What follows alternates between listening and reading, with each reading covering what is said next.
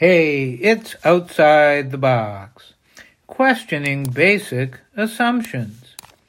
Today's topic is no military? In a previous Outside the Box, I talked about the wish, or maybe it's only a dream, of the U.S. being a true peacemaker rather than taking sides, promoting force, and using military weapons to resolve conflicts. When a country has a lot of weapons and troops, it's likely to use them, whether it's effective and helpful or not. Military overthrows of civilian governments are common around the world. There have been 6 in Africa since 2020. Military leaders have attempted to wield undue influence in many governments as well. This country has never faced a military takeover, but our military has been very active worldwide.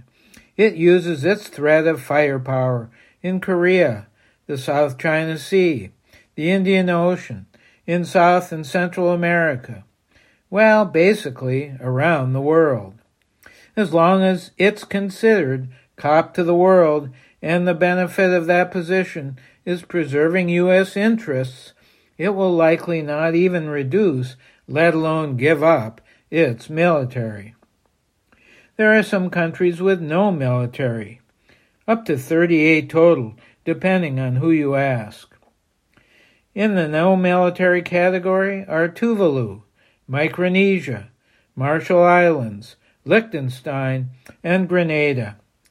When the U.S. invaded Grenada in 1983, it was hardly a fair fight. Those whose forces are limited and not considered a real military include Costa Rica, Panama, Iceland, and Mauritius.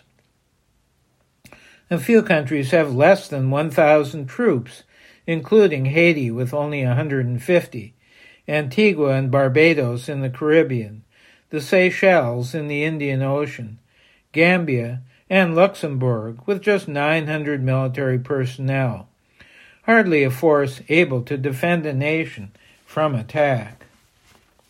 In general, those with essentially no military force are either Pacific Ocean islands, small Central American countries, or Caribbean islands, or very small European countries, both in size and population.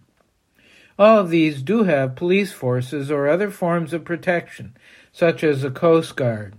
They may patrol the borders of the country, oversee immigration, and address internal disasters.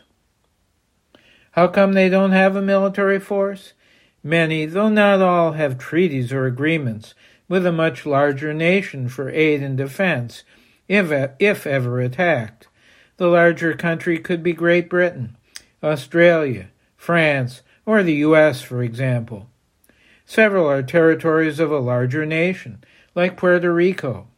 A few belong to federations of island nations that provide mutual protection. Some of these nations just never formed a military when they were established. A few actively demilitarized. What would our world look like with no militaries in any nation? Countries could have national service programs that are used strictly for disaster relief and initiatives such as tree planting and massive home insulation projects. Of course, there would need to be a tremendous shift in how to resolve conflicts, giving up me-first attitudes and establishing trusting relationships among countries, relationships that do not generally exist now. Think of what the U.S. economy and society could do with the $886 billion which is its military budget for 2024, if that were not spent on armed forces, foreign bases, and weapons production and donations to other governments. And this amount does not include hundreds of billions in interest on the national debt caused by past military spending or nuclear weapons research and production. So, who among us might want to move to Tuvalu, or Iceland, or Costa Rica as a new home? A great place to raise kids? A quiet and relaxing retirement home? Would the U.S. be better off if it didn't have a huge military? Why or why not? What would be different?